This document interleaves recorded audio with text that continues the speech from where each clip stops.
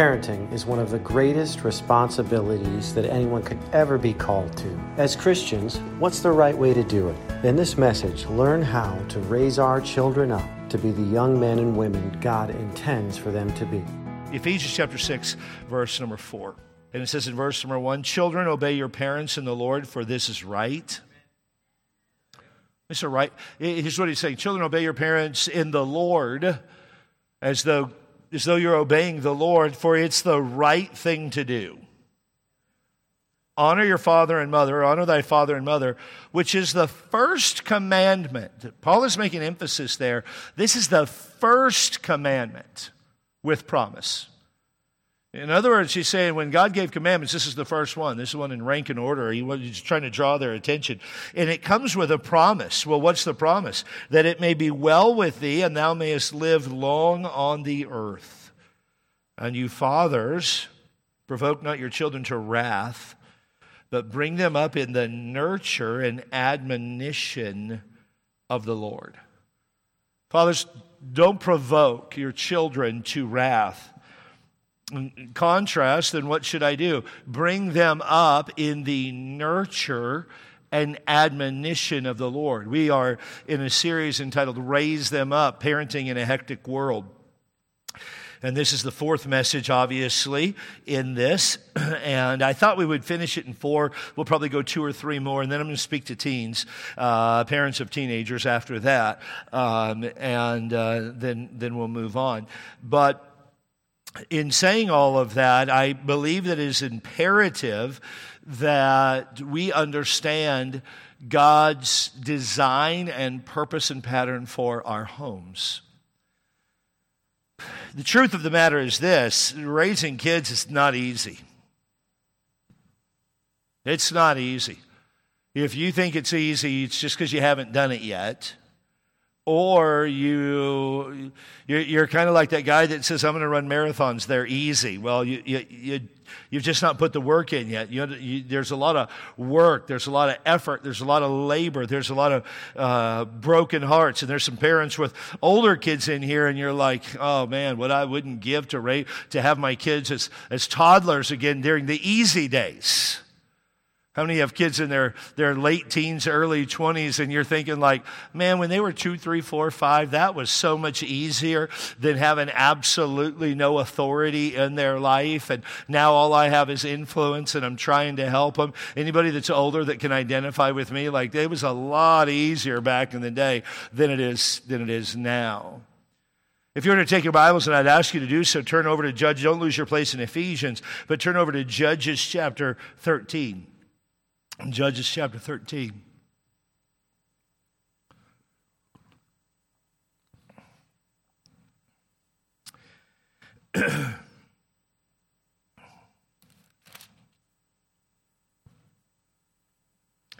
Judges chapter 13, the Bible says, "And the children of Israel did evil again in the sight of the Lord. And the Lord delivered them into the hand of the Philistines 40 years. And there was a certain man of Zoar of the family of the Danites, whose name was Manoah, and his wife was barren and bare not." She couldn't have kids. And the angel of the Lord appeared unto the woman and said unto her, "Behold now, thou art barren and bearest not, but thou shalt conceive and bear a son. Now therefore beware, I pray thee, and drink not wine or strong drink, and eat not any unclean thing.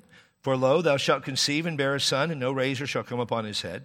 For the child shall be a Nazarite unto God from the womb, and he shall begin to deliver Israel out of the hand of the Philistines." And the woman came and told her husband, saying, "A man of God came to me, and his countenance was like the countenance of an angel of God," very terrible or very shocking.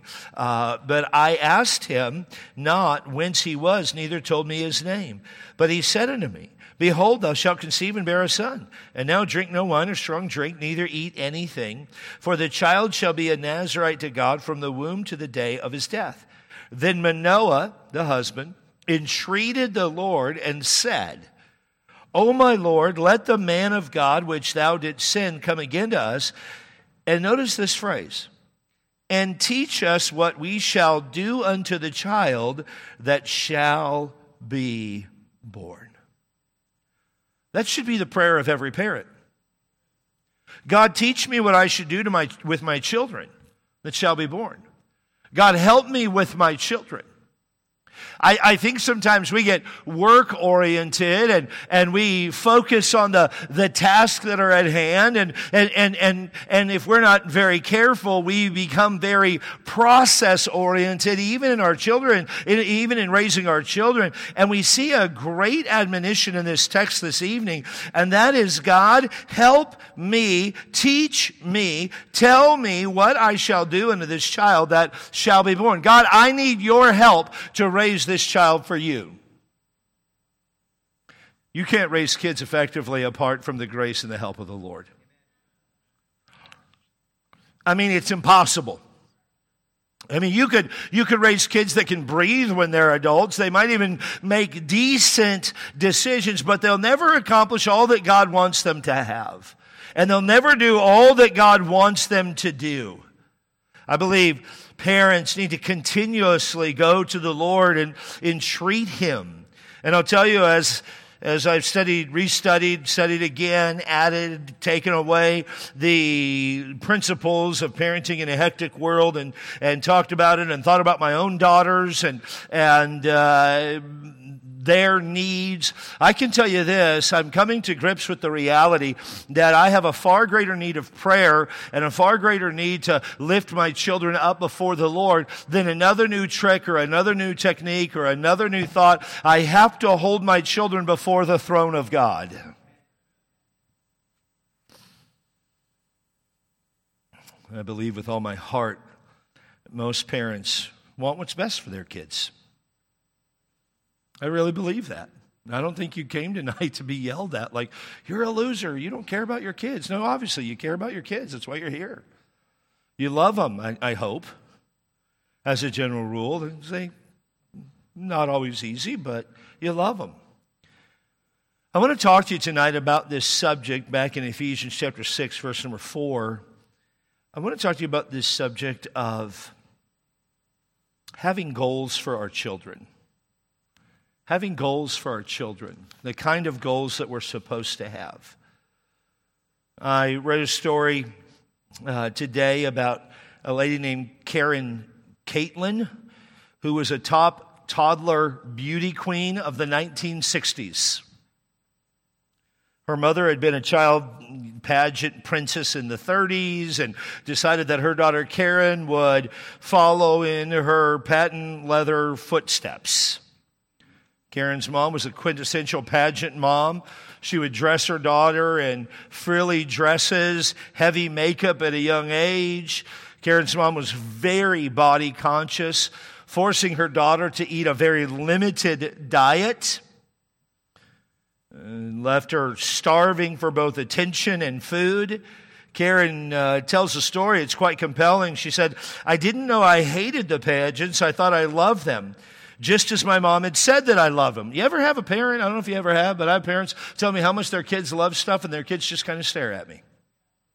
Oh, my kids just love pageants. My kids just love doing this. I don't know that that's always the case. I don't know that it's not the case. I'm just saying, when parents constantly are telling me that and the kids are just staring, sometimes I begin to wonder. Karen said, "I didn't know how much I hated the pageants. I thought I loved them just like my mom said. I didn't find out until my body told me at the age of 16 that I hated them. Then, of course, it took many more years to figure out." Karen, who has a master's degree in social work, has written about her experience in a book called Fat Lash. It's the first book to describe what can happen to a toddler beauty queen and serves as a cautionary tale for those who place their children on the child pageant circuits. So the question is asked, this is the question that is asked. This is by Psychology Today. It was an article in Psychology Today. So why would Karen's mom and so many other parents place their children in a potentially harmful glitz pageant circuit? Now, this is what the world says. They're not exactly going to the Scripture to find their guidance, but listen to what they say. The answer lies in a condition known as achievement by proxy distortion. Achievement by proxy distortion, or what psychologists call ABPD. It occurs when the adult's pride and satisfaction are achieved when supporting their child's development and abilities. A benign APB coaches, parents, and others involved adults actively cheer on the child and provide emotional support and reasonable financial support, just being a normal parent. But then there are parents who take that to a gross state of tying their own well-being to their kids. And it's not just beauty pageants. It can be children in sports. It can be children in academics. It can be children in just about wood carving. I don't know. It could be anything where the parents' well-being or self-worth, as we talked a little bit about it this morning, are tied to their children. And I think that is a issue that needs, as parents, we need to look at that from the Word of God. These are, number one, unbiblical goals. Unbiblical goals. Many parents want their children to be successful. They want them to do well. They want them to live a happy, comfortable life. I mean, so many parents just say, I don't care what my kid does as long as they're happy. This view of success has different shapes and definitions, and different people have different things as to what's successful. We simply want our children to live a happy life. We want our children to do well financially. Can I tell you, that's probably not the goal you should have for your kids. I don't know how many parents I've seen get upset when their children refuse to take a position or turn down a position that might compromise their financial well-being. And parents are like, we don't know what to do. He turned down a job and he would have made X number of dollars. She would have made X number of dollars. And all they're doing now is trying to be a missionary. And they could have made so much money. I remember I was a youth pastor. I was a grand old age of 22. Wise beyond my seconds. And I took a youth group, and the youth group had a lot of, well, let's just say very, very tough kids from very bad parts of town. I'm firmly convinced I was selected because I could fight. It was not my godliness, I can tell you that. But we would preach, we'd have a good time. It was an awesome experience. And I remember this girl in our youth group was very, very committed to the cause of Christ and really, really wanted to be a missionary and felt called of God to be a missionary. And her parents were very well off, very well off. Her grandparents were very, very well off, if you will. And she told her parents after youth camp one year, God's called me to be a missionary. And her parents tried to talk her out of it. Then she went to her parents and she said, I want to go to Bible college and I want to prepare for the mission field. And I want to marry a husband if God allows it for me to be a missionary. And if not, I'm just going to go to the mission field on my own. And her parents said this, if you go to Bible college, we'll not give you a dime. We won't help you and you can't live in our house. But if you'll go to UCLA, and she was fast-tracked into UCLA, if you'll go to UCLA, we'll buy you your dream car. We'll pay for your college. We'll give you a stipend every month. We'll give you everything that you have ever wanted if you'll simply go to UCLA, because we're not going to have a poor missionary as our daughter. You say, what'd she do? A teenager under that kind of pressure at home? Not just that, but she's living at home under that constant pressure, chose to do what her parents wanted her to do. And I'm thankful she's not like in jail or anything, but she's not living her life for the purpose that she was called. She's making a lot of money today, but her life doesn't have the value or the meaning that it would have had. And money makes wings, the Bible says, and flies away. She's laying up treasures on earth where moth and rust doth corrupt and thieves break through and steal. So her parents had, and I don't necessarily say that making money is sinful. It's certainly not. The love of money is the root of all evil. Money is not the root of all evil. I think you ought to make as much money as you can, because then you can give a lot more so more people can hear the gospel. I wish some of our young men would be very entrepreneurial and start businesses and take big risk and do everything that you can to accomplish great things for the cause of Christ. I mean, accomplish great things for Christ. What are some unbiblical goals? We're just going to talk about them for the next 20 minutes. Number one, the development of special skills. the development of special skills. Some parents involve their children in a broad range of activities. They hustle from basketball to football to hockey to soccer to gymnastics to piano lessons to debate teams to physics teams. And there's nothing inherently wrong with any of these. They have their place in a child's life. But it is the measure of the parent, the number, when the measure of the parent's well-being becomes the numbers of activities provided for the child, so that the child can be well developed, so that the child can look at how many things my kid does, look at how many things they're able to do. This will get them into college, that will get them into college. And we're constantly forcing these skills on our children. That's when it becomes unbiblical. Will involvement of these activities have biblical content? Will they receive biblical instruction about their self-image, about sportsmanship, about loyalty, about poise or endurance, perseverance, friendship, integrity, rights, treating people correctly, competition, respect for authority? I remember as a kid lessons that I learned. And I had developed a skill on the basketball court of flopping. If you know me, I'm known as being a little bit dramatic at times. And I really worked at this skill to try to flop and get the other team in foul trouble. And I was just excited about it.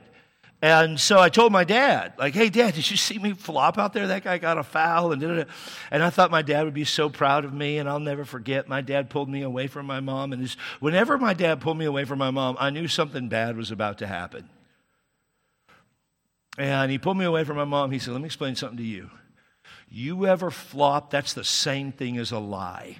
You ever flop again, I will walk out of the stands, I will grab you by the jersey, and I will kick your tail the whole way home. He said, would he have done it? I don't know, but I sure believed him.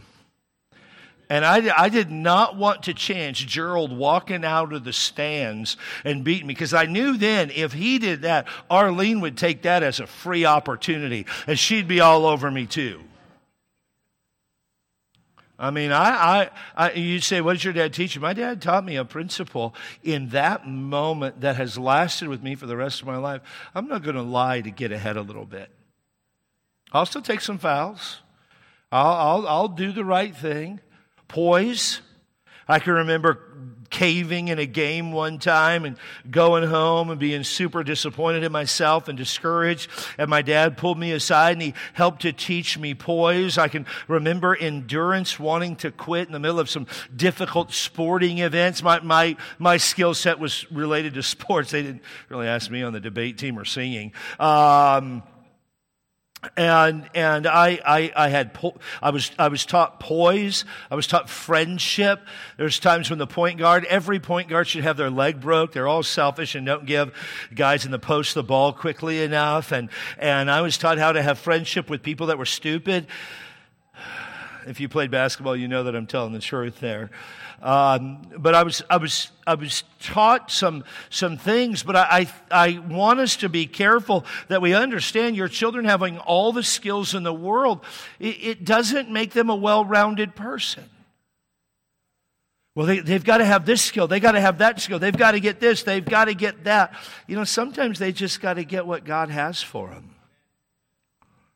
And some people want their kids to develop just special skills, and I'm not against it. Don't get me wrong. My daughters played sports growing up. They were in singing teams. They did debate, but we weren't overloading them with that to the point where nothing was fun anymore. We wanted them to enjoy life. We wanted their teen years to be fun. I didn't want them to hate their teen years. I mean, it's hard enough raising girls. If you have girls, please say amen. It's hard enough raising girls just because they're girls. I don't know why God has done that, but it's what it is. And I didn't want them hating life. We were trying to have an enjoyable life, and we wanted well-rounded young people. The development of special skills. Number 2, psychological adjustment. Some parents are driven to make sure their kids are well adjusted. They're driven by the vivid recollection of their own childhood. They're preoccupied with making sure that their children do not face the same turmoil. And let's be honest, some of you had really rough childhoods. You really did. There was some, if you will, if I could be so bold, and I don't know specifically, but I'm just assuming in a crowd this size, without knowing everybody's background, there's some real hurts. There's some real challenges. There's some difficulties in life. Some people were ridiculed and mocked and made fun of and all of that. And you just don't want that for your kids. And I don't think that's a bad desire. I don't think that's a bad goal. But when it becomes the objective, that's when it becomes a difficult thing. Books and magazines pander to these parents. These books promote the latest pop psychology, and they teach how to build self-esteem in your children. Have you noticed that there's very few books ever written on how to esteem others? Well, that's the biblical command. You really want joy, learn to esteem others. Philippians chapter 2, verse number 3 says, "Let nothing be done through strife or vainglory, but in lowliness of mind," or humility of mind, "let each esteem other better than themselves." God's really been provoking me. I don't understand when people get in a car, why they drive so poorly. Like, why do you drive so bad? Why are you such a bad driver?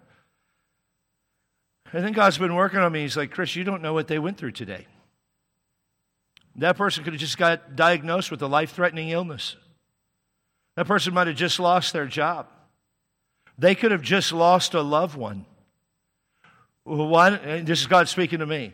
Why don't you esteem others better than yourself?" I have found out in my life that when I esteem others better than myself, I'm really acting like Christ would have me to act.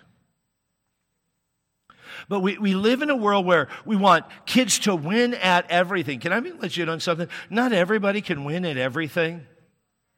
I know that Hollywood tries to promote that, but that's garbage. Not everybody can win. Today's Selection Sunday, second greatest Sunday of the year, no doubt about it. We get church and basketball. Oh, praise the Lord. But you ever watch a game of like the Sun Belt Conference? Anybody know about the Sun Belt Conference? Anybody know? Like 4 people know about the Sun Belt Conference. But you see people in the Sun Belt Conference and they won the tournament and they're like yelling, "We're number 1. No, you're number 67. And if truth be told, you're probably more like number 267. You just played against a lot of weak teams that you were able to beat, and we just let you in the tournament, and you're like the weak uncle at the family barbecue. We only let you there because you're related to us.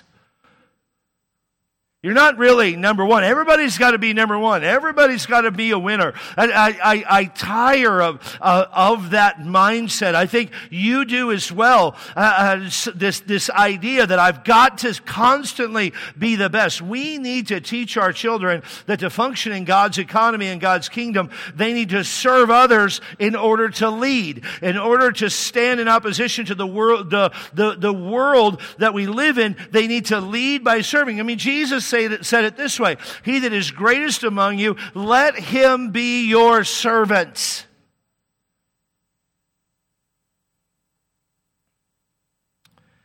And people will sometimes say, "Well, I don't think I should have to dirty my hands with that. I'm above that." To the Christian, we're not above anything. We're not above anything. There's nothing that we're above. And by the way, your child is going to be adjusted well if they're very, very comfortable just serving. Just serving, being happy, serving people. Well, I don't want my child to get stepped on. I don't want anybody to look at them that way. Stop for a second and think that way about Jesus, who being in the form of God thought it not robbery to be equal with God, but made himself of no reputation and took upon the form of a servant and was made in the likeness of men. And being found in fashion as a man, he humbled himself and became obedient unto death, even the death of the cross. Was Jesus adjusted? Oh, I think so. Was Jesus confident? Oh, I think so. Was Jesus in close relationship to God? Obviously. Did he enjoy the peace and contentment that God brings through his Spirit? Yes. Yes, he did. Number 3, or letter C, saved children. There are many parents here, I'm sure, and all over the world, that simply want their children to say the sinner's prayer. They just want their children to be saved. They take little Buford to church. They read Buford gospel tracts. They talk to him about the gospel all the time. They have them talk to the Sunday school teacher. They have them talk to the pastor. They have them talk to the assistant pastor. They have them talk to an usher. They find a greeter. They have them talk to him. They just find people off the sidewalk. Talk to my child about Jesus. These are the exact words I've had more than a few parents tell me. We just need to get him saved. And that becomes the objective. They're of the opinion that if he would get saved, then everything will be okay.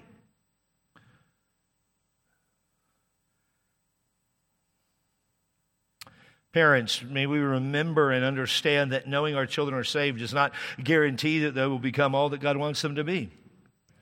Many times that because the parent gets saved out of a life of sin, and the parent gets saved out of a life in the world, and it was such a watershed moment for them, and it changed everything. But the child grows up in a Christian home, and the child really doesn't have the scars of the world in their life, and all they've known is a Christian culture, and that's all that they've ever been around. And people are like, my child just needs to get saved.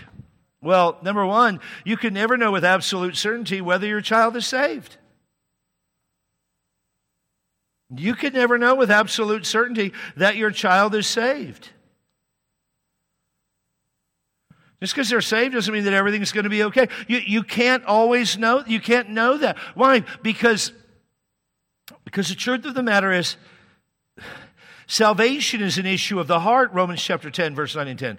That if thou shalt confess with thy mouth the Lord Jesus and believe in thine heart that God hath raised him from the dead, thou shalt be saved. You can confess things with your mouth that your heart does not believe. Watch. You ready? Taco Bell is good. Oh. I love Taco Bell. Those soybean burritos, they just go right through you. They make you all warm and fuzzy inside. I mean, it's like caffeine. You eat them, they'll keep you up all night. Matter of fact, Taco Bell is so good that you eat one burrito, you'll taste it for days.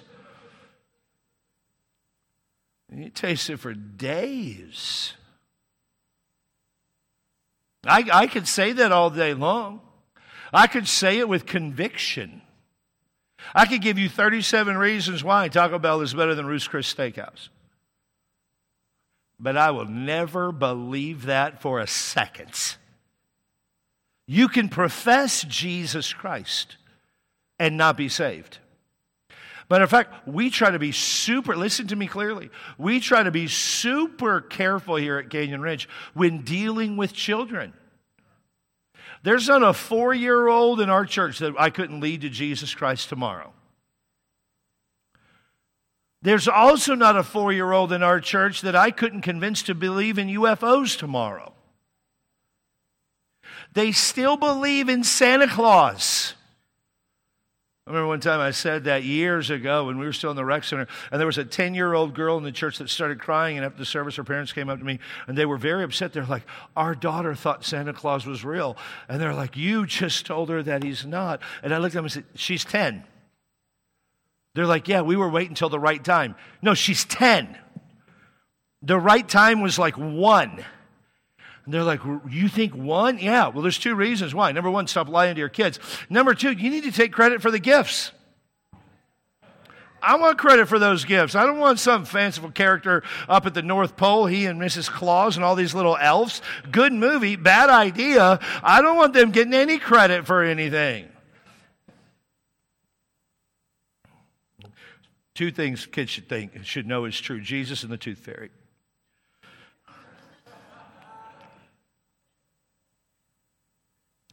You never know with absolute certainty your kid is saved. Number two, a child's profession of faith doesn't change the basic issue of child rearing. Child's profession of faith doesn't change the basic issue of child rearing. And by the way, let me say two things. I'm going to go back to the salvation for a second. We want to be very careful that we don't try to do the work of the Holy Spirit when witnessing to our children. Almost every child that I know can give at Canyon Ridge, by the time they're 7 years old, can give all of the answers as to why they should be saved. All the answers. And parents are like, Pastor, they had the answers. They had the answers. Number one, you can't keep your kids from believing on Jesus Christ. Let me give you a little soteriological lesson on the issue of salvation. The sinner's prayer doesn't save your child. It's belief in their heart that saves the child. It's belief in the heart. For with the heart man believeth unto righteousness. Whosoever shall call upon the name of the Lord shall be saved. Now we do that by way of prayer. You can't get saved without praying, but you don't get saved by praying. You understand the difference? You can't get saved without praying, but you don't get saved by praying. So we want to be very, very careful with children. We want to talk for long periods of time. We want to make sure they're saved. But by the time a kid is 8, 9, 10, 11, 12 years old, that's probably a great time for them to be saved. Some parents almost treat it like there's an old debate of like lordship salvation. And lordship salvation basically says this: before you can get saved, you've got to be good. You don't get good to be saved. You get saved and then the Holy Spirit makes you good.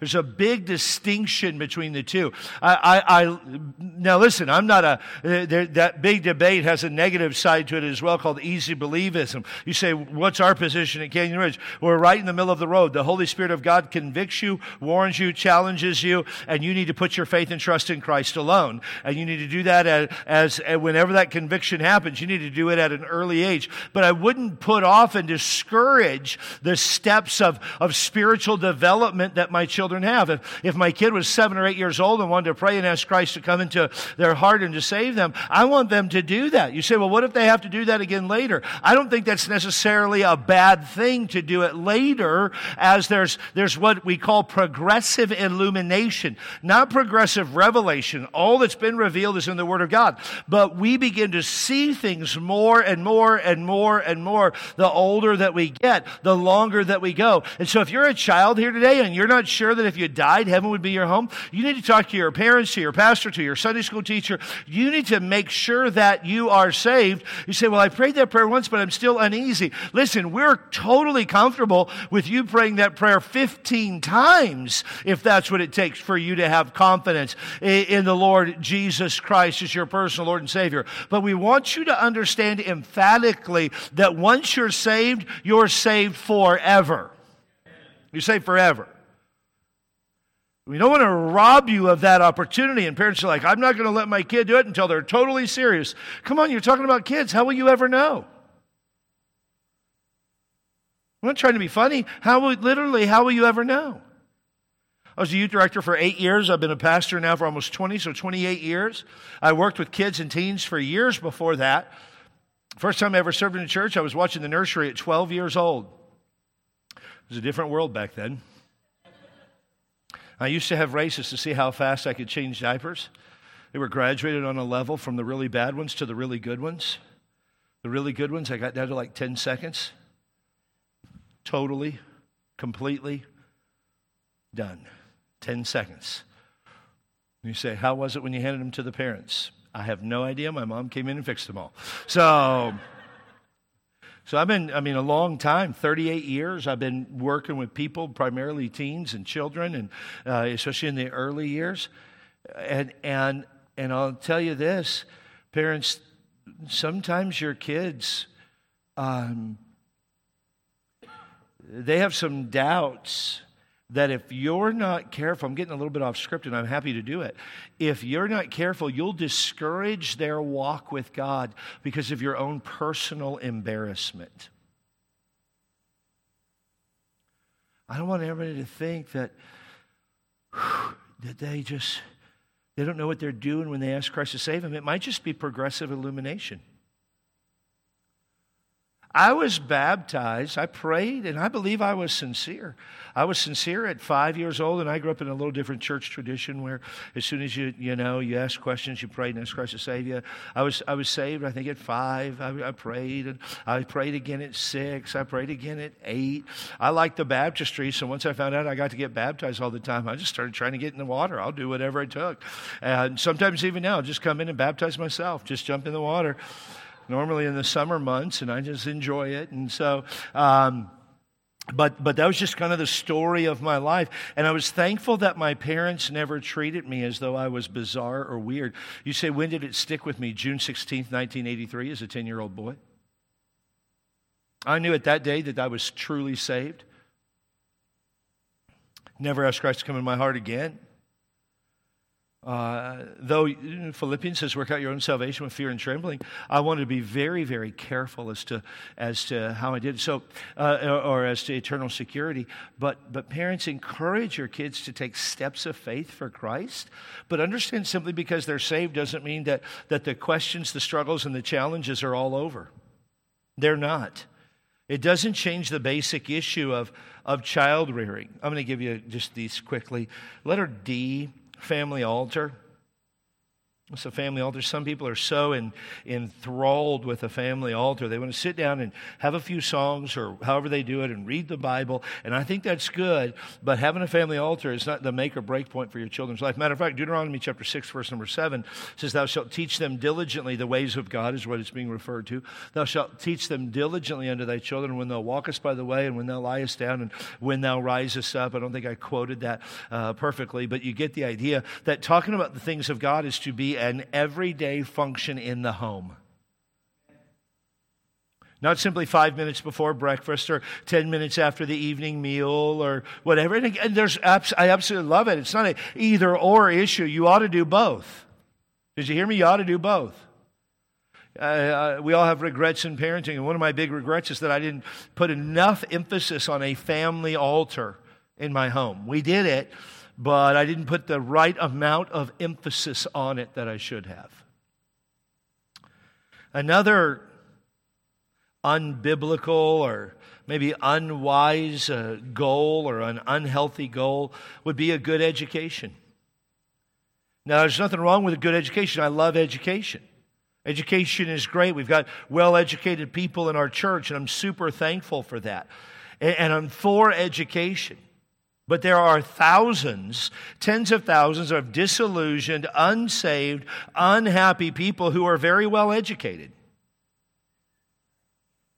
They're well educated. They can speak 7-syllable words and know what they're even saying. I'm for it. I don't have a problem with it, but let me tell you, that ought not be the objective of the parent. Education is good. Get a good education. Young people, get a good education. Study, invest in yourself, get a good education. But that ought not be the goal of life. I'm the most educated person. No, there'll always be somebody more educated than you. There'll always be somebody smarter than you. There's always another Jeopardy champion. Get a good education. And then letter G, control. Some parents have no noble goal at all. They simply want to control their kids. They want the child to mind, they want the child to behave, they want them to be nice, and they remind them of how things were when they were young. We joke about it with my dad. My dad did grow up very, very poor. Matter of fact, the plot of land that my dad grew up on just came up for sale in Borger, Texas. And I'm tempted to buy it. You say, how much could you buy it for? This is not a joke. I think $125. But then it would be, I have to say I own land in Borger, Texas. So I haven't decided if I want to cross that line. But $125. My dad grew up extremely poor. But we joke around it with him because every day was, the hottest day of the year. It was 105 degrees. The wind was blowing like mad. It was snowing with 2 feet of snow. It was uphill both ways. And the only thing they had to eat was a piece of coal. And my dad used to tell us these stories, and we would laugh about them, and we'd have a good time, and he was just being funny and enjoying himself. But sometimes people just want to do that to control their kids. They try to they want to manipulate their kids. They want their kids to be perfect, little angels, and quiet, and never mess up, and they just want their kids to be in control. Can I tell you that that's not a healthy goal either? Kids are going to be kids. And when they mess up, you got to correct them. You got to help them do the right thing. You got to help them be right. But when they mess up, here's what a controlling parent does. Are you ready? You take it personally. Like, they messed up because they don't like me. They messed up because they don't respect me. They messed up, and I can't believe they would do that. They're sinners. And sometimes, listen, we have to have control of our kids, right? I mean, we do. We do. It's a requirement. We're to bring them up in the nurture and admonition of the Lord, not to provoke them to wrath. But I've seen kids that are just constantly under the thumb of their parents. And control is more directed towards personal convenience than to the development of biblical character. I want my kids to, and wanted my kids to, be under control, as you should as well. If your kids are out of control, there's a problem.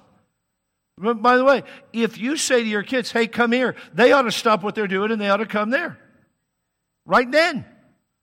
You ought not to have to yell at them 7 times. God doesn't do that. God tells us once, and if we don't do what He says, it's called disobedience. Delayed obedience is disobedience. I told you to come. Now you're going to have to be punished because I'm a man under authority and God told me to do this. So now I'm punished because if I don't punish you, then I'm disobeying God. So you're going to be punished, but the objective is not these little soldiers that come running up and they stand and they can salute and do all this kind of stuff. I mean, if they want to, that's fine. I don't care. But the point is not that we control our kids, but that our kids are controlled by biblical character and biblical principles, and we're helping them to develop. Some of the worst parents in the world are parents who have great kids. And they're bad parents because they parent from a perspective of embarrassment and shame. You won't shame this family. You won't embarrass this family. I mean, you tell your kids things like, I'm disappointed in you and I'm embarrassed by you.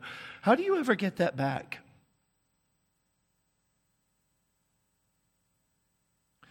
When are you no longer disappointed in them? Way better to say to your kids, hey, I'm really ticked off and angry with you right now for what you did. What you did hurt our family. You should really, yeah, because anger is measurable and temporary.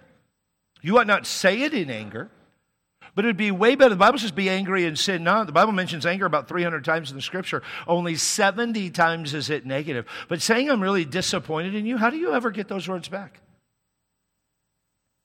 And the same is true for me. How do you ever get that back?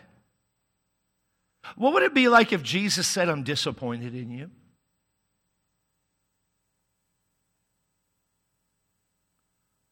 Most of the time when we say we're disappointed in our kids, we're just upset because they made our life difficult.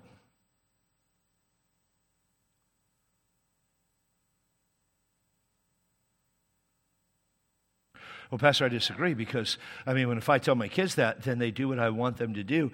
That is not a representation that those words are helpful or that you're in control. That's a representation that you're manipulative.